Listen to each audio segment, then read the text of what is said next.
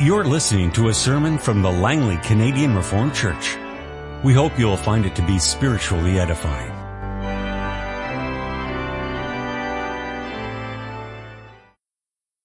Let's now open our Bibles together to the scripture reading this afternoon, Romans 3, 1 to 26. This reading is in connection with Lord's Day 23 this afternoon as we consider the doctrine of justification.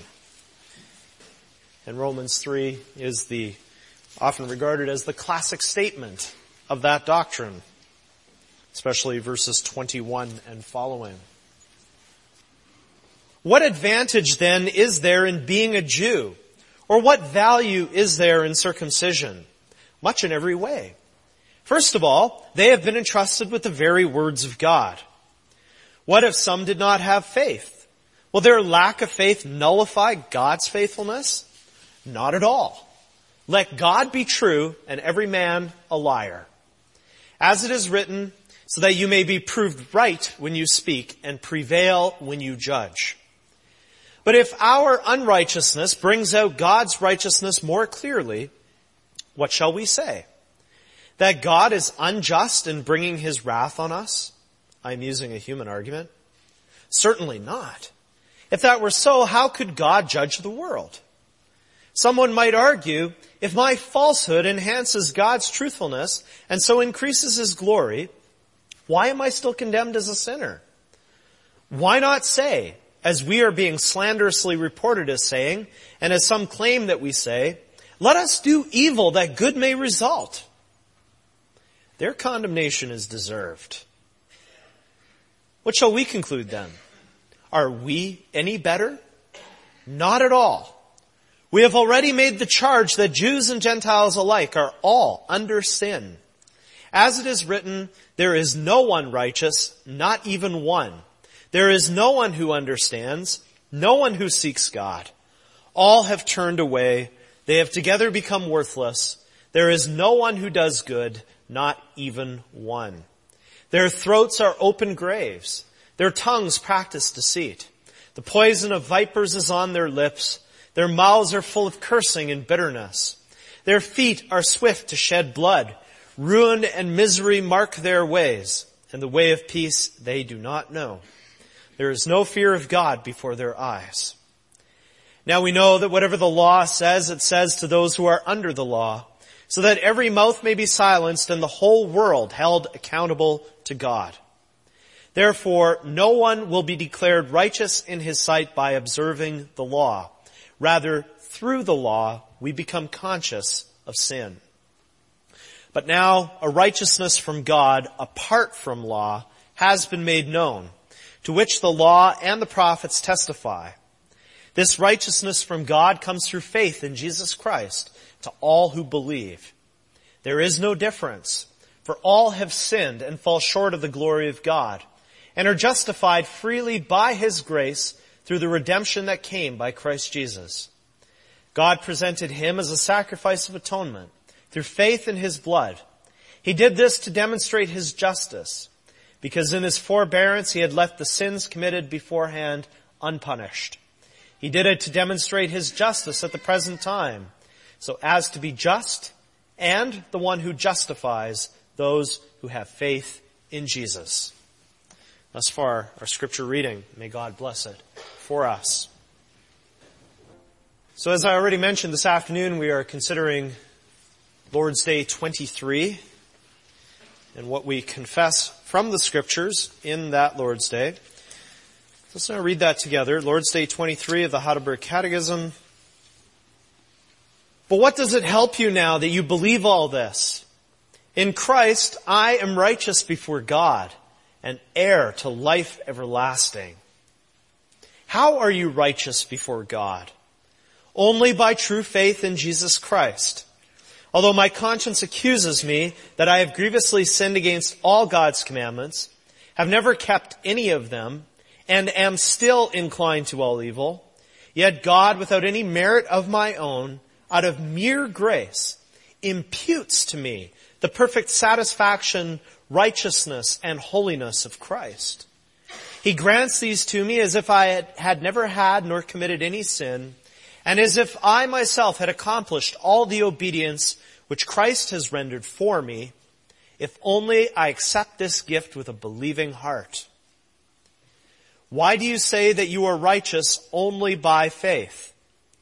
Not that I am acceptable to God on account of the worthiness of my faith, for only the satisfaction, righteousness, and holiness of Christ is my righteousness before God. I can receive this righteousness and make it my own by faith only.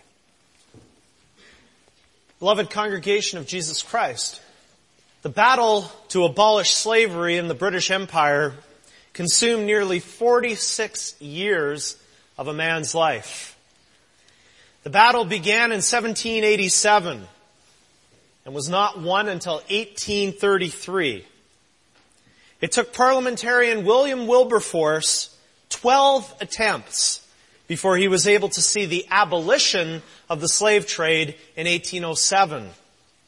And it took another 26 years after that, until 1833, that he was able to see slavery done away with altogether in the British Empire. William Wilberforce is a picture of endurance and perseverance, continuing to press forward, even when the situation looked hopeless. He was a man of conviction and extraordinary patience. But what motivated him? What motivated William Wilberforce in his battle to abolish slavery? What was the fuel that kept his engine running for those 46 long years? William Wilberforce was a Christian. In his book, A Practical View of Christianity, he explained how true Christianity is rooted in the great doctrines of the Bible about sin and about Christ and about faith. He insisted that getting doctrine right was the key to the personal and political reformation of morals. And at the center of all of that, for William Wilberforce, was the doctrine of justification by faith alone. Wilberforce argued that when people don't give a rip about doctrine in general, and when they're not impressed and they're not gripped by the biblical doctrine of justification in particular, we ought not to be surprised when there's so much immorality. There's so much of a lack of concern for society and for our neighbors. For Wilberforce himself, this was what drove him forward. He was impressed by God's grace for sinners. He was gripped by the doctrine of justification. He was in awe of God and of His mercy in Christ. By God's grace, this is what kept Wilberforce going in his battle to abolish slavery. The biblical doctrine of justification by faith alone not only is a powerful motivator to Christian living, it is, but it's also rightly been called the doctrine by which the church stands or falls. If you get justification wrong, or if you ignore it, or you minimize it, all kinds of other problems result. However, if we follow the Bible's teaching, if we enthusiastically embrace it, all sorts of blessings result. This is indeed a central Christian doctrine. And that's why it's good that we can again consider it this afternoon using Lord's Day 23 of the Catechism as our guide. We're going to see that the Bible presents this doctrine in a particular way as a courtroom drama. But this is a real-life courtroom drama. And it involves the justification of the ungodly. And as we see this drama played out, we'll consider the judge, the accused, the defense, and then finally the verdict. The first thing we have to realize is that when the Bible speaks about justification, it does so almost always with legal language. In fact, the word justification itself comes out of the world of the courtroom. It is, in fact, a legal term. Like any courtroom in action, this one too has any number of different figures who have their own specific role and function. And so, for instance, the Bible tells us that there is a judge. In Romans 3 verse 6, we read from Romans 3, and in verse 6, God is said to be the one who will judge the world. In 3 verse 19, the whole world will be held accountable to God. And in verse 20, God is the one who makes the declaration of righteous or unrighteous. God is the one who renders the verdict. We call such a person a judge. And while the Son and the Holy Spirit are involved as well, the work of God as judge in this courtroom is particularly the work of God the Father. And that's apparent in verse 26 of Romans 3, when Paul writes that God is the one who justifies those who have faith in Jesus. When he says this, he makes a distinction between Jesus and the one who justifies. And that same distinction is found elsewhere too. For instance, in 2 Corinthians 5:19. God the Father is the judge behind the bench in this courtroom. And that's a problem. That becomes a problem for us. Because this divine judge is holy, holy, holy. That means that he's completely set apart from sin. His holiness extends to his justice and righteousness. He will always do what is right. He will always carry out what is good. His actions will always be consistent with his righteous character. If you offend him, there's going to be trouble. If you break his law, watch out. Psalm 7:11-13 lays out very vividly what the problem is. Psalm 7:11-13. God is a righteous judge, a God who expresses his wrath every day.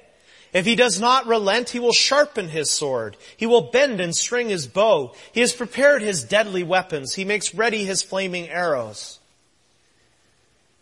In other words, if you get on the wrong side of this judge, you'll be on the warpath.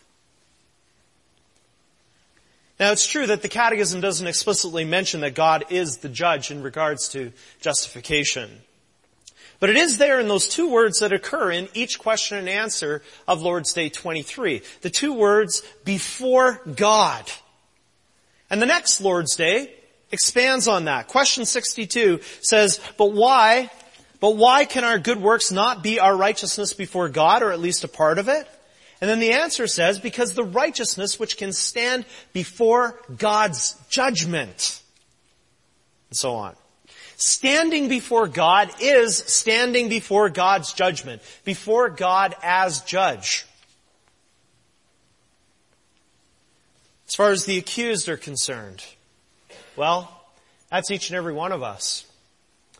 We have all been indicted, brought up on charges before the judge of heaven and earth. And those charges are threefold, according to the teaching of Scripture summarized in the Catechism. In the first place, we're accused of grievously sinning against all of God's commandments. As James says in 2 verse 10 of his letter, if you've broken one of God's commandments, you've broken them all. Furthermore, we don't just sin by accident, but we sin willingly and intentionally. By nature, we love sin. And more than that, sin is not just what we do. Sin is who we are. We have a sinful nature, and it's part of who we are. A few weeks ago, I preached on Mark 7. You remember that the Lord Jesus gave a whole list of sins that proceed from the heart. The heart is sinful. The heart is part of who we are. So sin is not just what we do, not just external actions.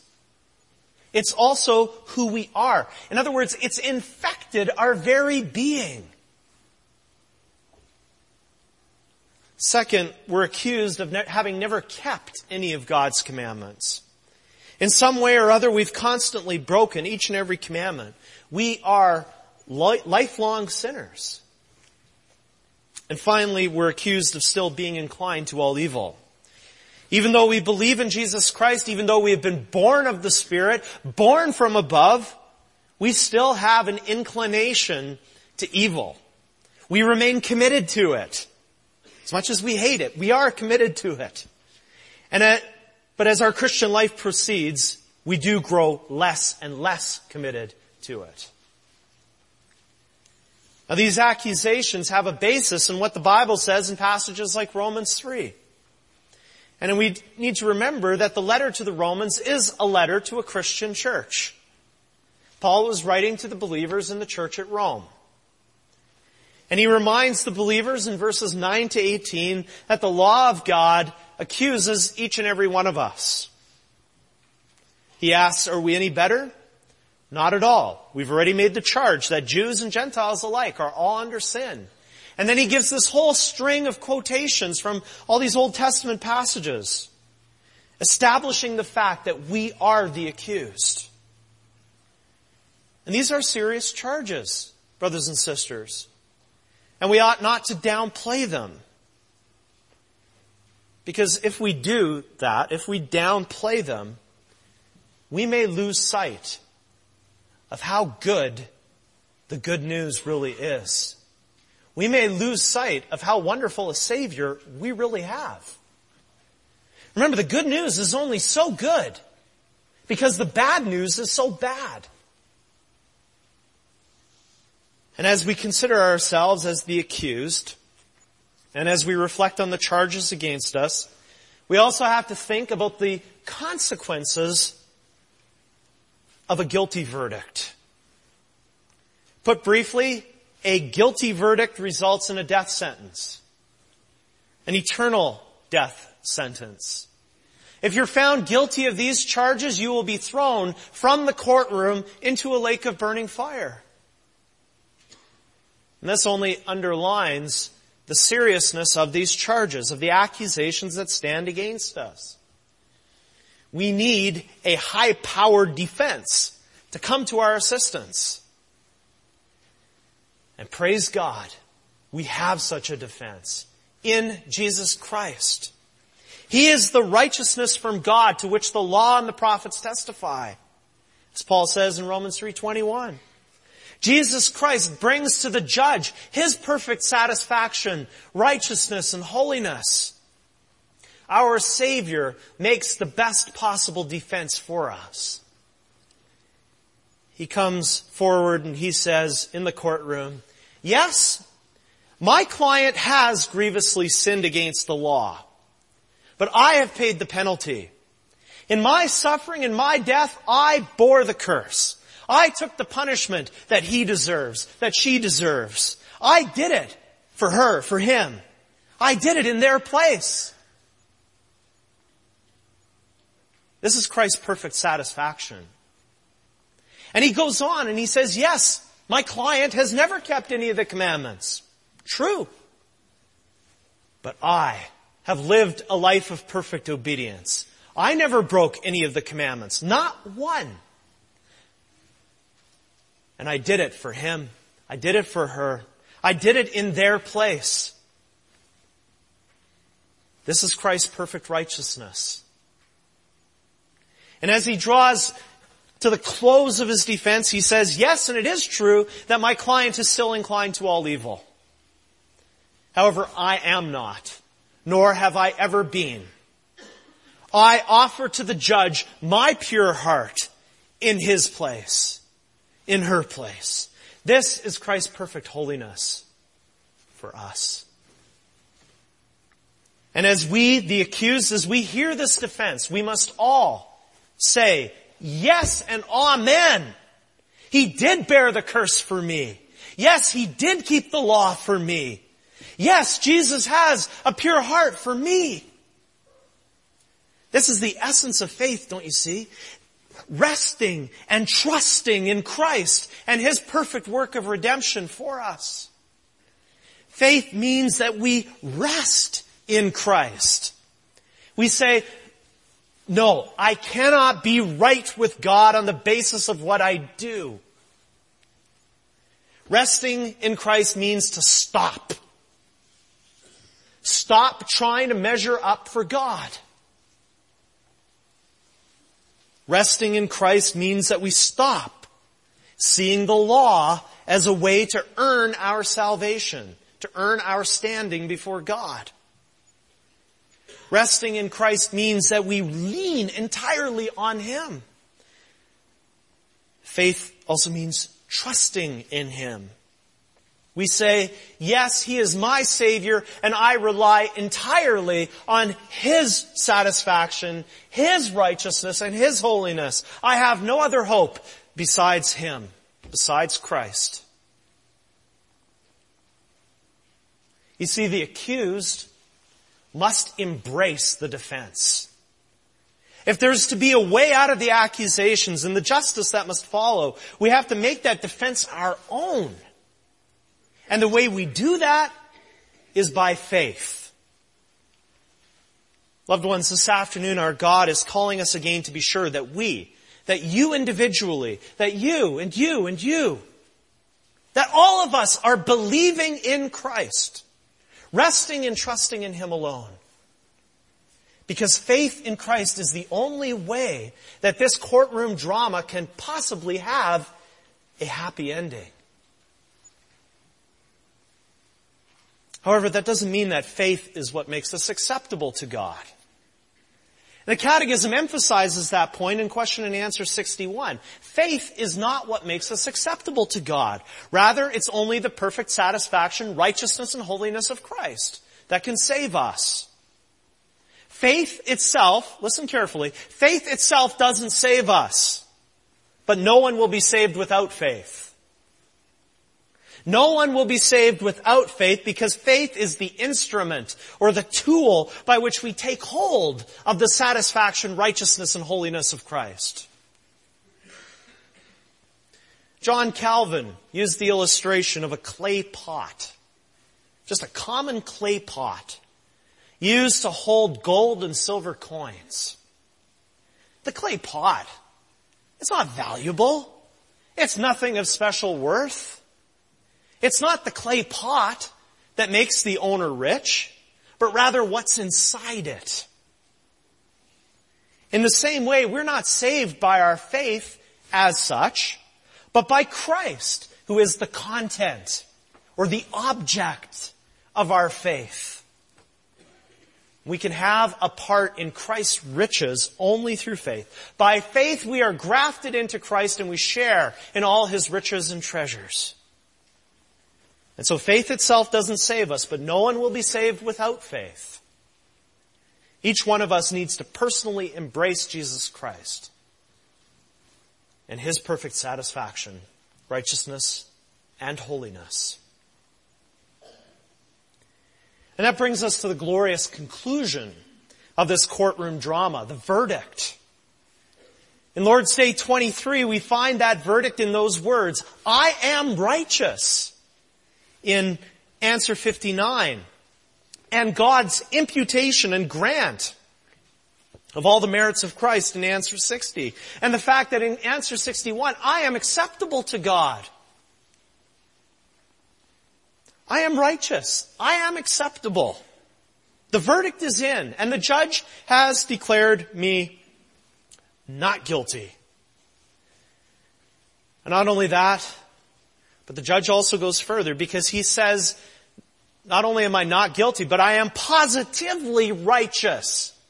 You have to understand that distinction. There's not guilty, but then there's also being positively righteous. He will regard me as someone who has not only not broken the law, but someone who has positively kept everything in the law. So it's not just that I haven't been caught breaking the law, but that the judge knows everything I've been up to, and it's all good in His eyes. This verdict is rendered because of Christ and His defense, Romans 3:24 says that we are justified freely by His grace through the redemption that came by Christ Jesus. Our justification has its basis entirely in Christ and what He has done for us and in our place. So as Paul says in Romans 3:27, there is no room for boasting. Our salvation is entirely of grace alone. We are justified entirely and only by Christ's merits, contributing nothing of ourselves. Justification means that God declares us to be right with Himself. That's the basic meaning, the basic definition of the word justification. And the result is something wonderful. It results in our being adopted into God's family. And that's implied in answer 59 when it says that we are heirs to life everlasting. Now if we tease that out, heirs to life everlasting, if we tease that out, it means that once the trial is over, the judge comes down from his bench, he takes off his robe, and he says, "Welcome to my family." Isn't that wonderful? We go from the courtroom to the family room. God is no longer the judge. He's no longer just the Father of Jesus Christ. He becomes our Father. Through the verdict of justification, we become His dearly loved, adopted children. On a human level, sometimes adopted children are treated differently from natural children. The natural children receive a different sort of love. They have a different place in the family. And the adopted children feel like they're really not part of the family, at least not in the same way. That doesn't always happen, but it can and does and has happened in earthly families. But in God's family, that doesn't happen. Ever. The adopted children have the same rights and privileges as the natural child, as God's only begotten Son. Through Christ, because of Christ and what He's done for us, we are as loved by God as His only true and natural Son. God cannot love us more, and He will certainly never love us less. And we have the promise of an inheritance. The new heavens and new earth are waiting for us. An inheritance in which we will be experiencing a family reunion. A family reunion like no family reunion we've ever experienced in this age. This is the biblical doctrine of justification. And holding to it, enthusiastically embracing it, it lifts up our hearts. It gives us wonderful comfort. It lifts up our hearts and our thoughts to God in praise. When we consider this doctrine, we realize what an amazing God we have. And we're led to be more impressed with Him. And like William Wilberforce, we long to magnify His worth with everything in our lives. Everything in our being. And that being true, we should also be on our guard against anything that would endanger this precious doctrine. This afternoon, I just want to mention one popular false teaching that endangers the biblical doctrine of justification. It's this idea that Christians are not sinners. There are those who say that Christians are only saints. They say we cannot identify ourselves as sinners, and we should not see ourselves as sinners. They insist that the Reformed teaching that Christians are both sinners and saints at the same time, they say that that doctrine is at best wrong, and at worst it is a terrible and destructive lie. Well, there are a number of different ways that we can address this issue. We could talk about the passages where Paul says that he is a sinner, where he says he is a wretched man or the worst of sinners. We could talk about the history of this idea. And there are other ways too. This afternoon, I want to point out that denying that Christians are at the same time sinners and saints endangers the doctrine of justification. You cannot deny that Christians are sinners and saints without also drawing into question the doctrine of justification. That doctrine found in Scripture and reflected in Lord's Day 23. Now let me explain how that works.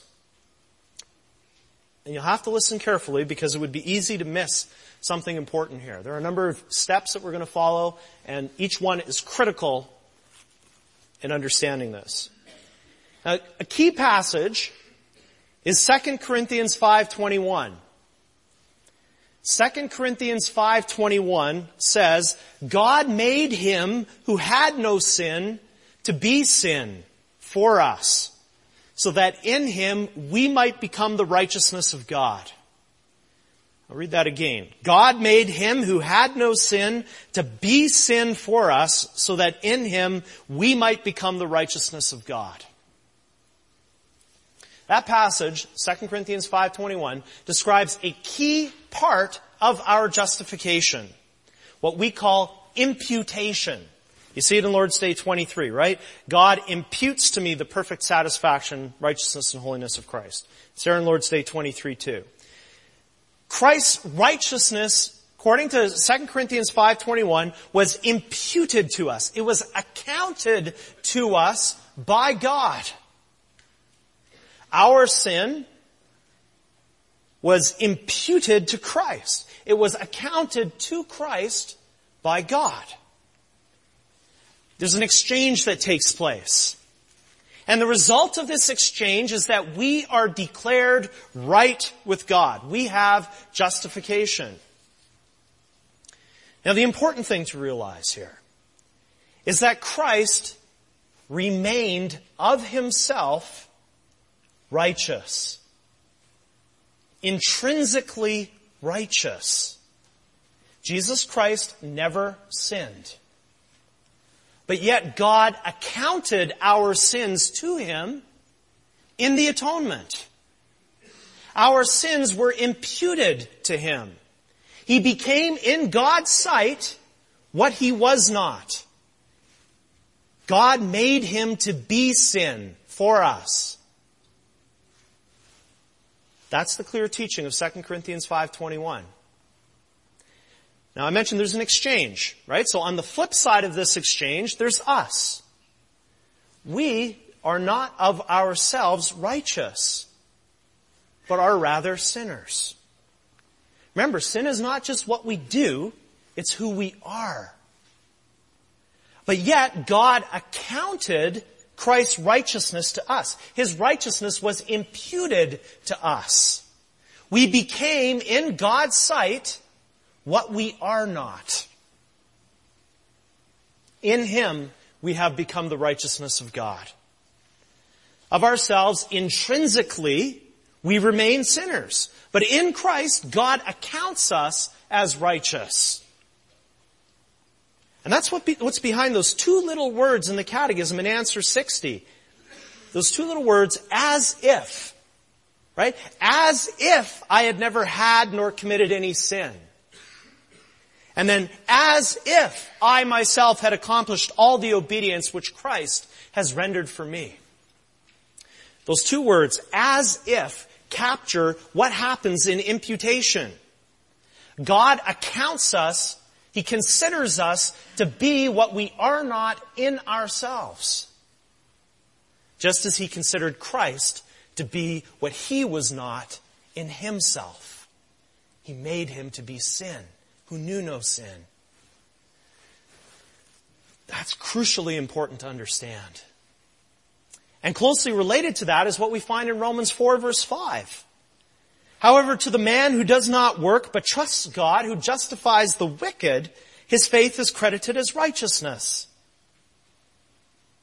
God justifies the wicked who have faith. You see the problem there if you deny that Christians are both sinners and saints?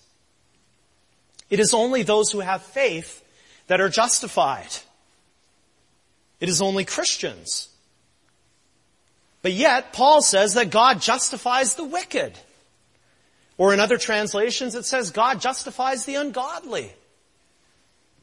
God justifies ungodly believers. God justifies ungodly believers. In this life, we are at the same time sinners and saints. And that's not to say that we're not being sanctified, that we're not being changed. Once we are justified, once God accounts us as righteous in His sight, change begins taking place within us. Absolutely. Justification initiates the process of sanctification. And that's a process that takes place through the course of a lifetime. But it's only in the hereafter that we're glorified, that we leave sin totally behind and are only saints, that we are entirely new nature creatures. In theology, the only people who deny that Christians are at the same time saints and sinners, the only people who deny that are people who have a problem with the doctrine of justification. Loved ones, that has to be a warning for us. There's a direct connection between these two. And thinking that you can have one without having the other, it's short-sighted, to say the least. And loved ones, I wouldn't tell you all of this if I didn't think it to be important. As I mentioned, there are a lot of authors and a lot of others who run into trouble on this point, and it's sad to say, but they've confused a lot of people. Let there be no confusion about this. The wonderful truth is that we are justified in God's sight. As Paul says in Romans 8 verse 1, therefore there is now no condemnation for those who are in Christ Jesus. We are totally right in God's sight. That's going to be all you're going to take away from this afternoon? Great. But yet, let's go further. But yet, we also have the remnants of a sinful nature with which we all have to struggle. And it's that which leads the apostle elsewhere to identify himself as a sinner. He does that so that he would remain humble, setting an example of humility also for us. Humility which leads us to keep on seeing our need for Christ. We never stop needing Him. We never stop needing the gospel. And remember the parable of the Pharisee and the tax collector in Luke 18. You remember that parable? Who did the Lord Jesus commend? He commended the tax collector who cried out, God, be merciful to me, a sinner. He said, our Lord Jesus said that it was this man that went home justified. A believer who knew himself to be a sinner, who recognized his constant need for God's grace. And so Jesus says, everyone who humbles himself will be exalted. We are justified in Christ. We are right with God right now. But the full measure of our redemption, brothers and sisters, it's not here yet. The drama is not over. There's another chapter that's coming. And recognizing that we remain sinners in this life, we constantly look to Christ. We never take the gospel for granted. We look to Christ, and we also groan inwardly, as Paul says in Romans 8. And we call out to God for the last day, the day when faith shall become sight. As Paul says in Romans 8:24-25, who hopes for what he already has? But if we hope for what we do not yet have, we wait for it patiently. And we wait eagerly. Brothers and sisters, the doctrine of justification is at the heart of the gospel. It's about how a just God declares sinners to be right with Himself through the merits of Jesus Christ. It's at the heart of the drama of our redemption. Truly it is the doctrine by which the church stands or falls. when we understand and we believe and we embrace this doctrine, it truly gives fuel for our thankfulness. Let's pray.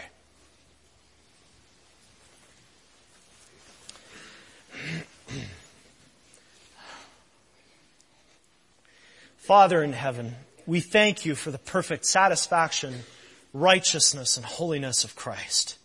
We thank you that in him we are righteous before you, and that we've also been adopted into your family and are heirs to life everlasting. As we've been considering this doctrine of justification, Father, we realize how wonderful you are. We're more impressed with you and your grace. Of ourselves, we are sinners, unworthy of any gift or blessing. But because of Christ, we have received everything from you. Father, thank you. Please continue working in us with your Spirit so that our faith would be strengthened, so that our awe for you would only abound, so that our lives would reflect the awe that we have for you and our desire to amplify your glory, to magnify your worth. There is none like you, O God. And so we praise you for the good news and for every other good gift from your hand. We pray in Jesus Christ, our only Savior. Amen. This has been a sermon from the Langley Canadian Reformed Church. For more information, please visit us on the web at www.langleycanrc.org.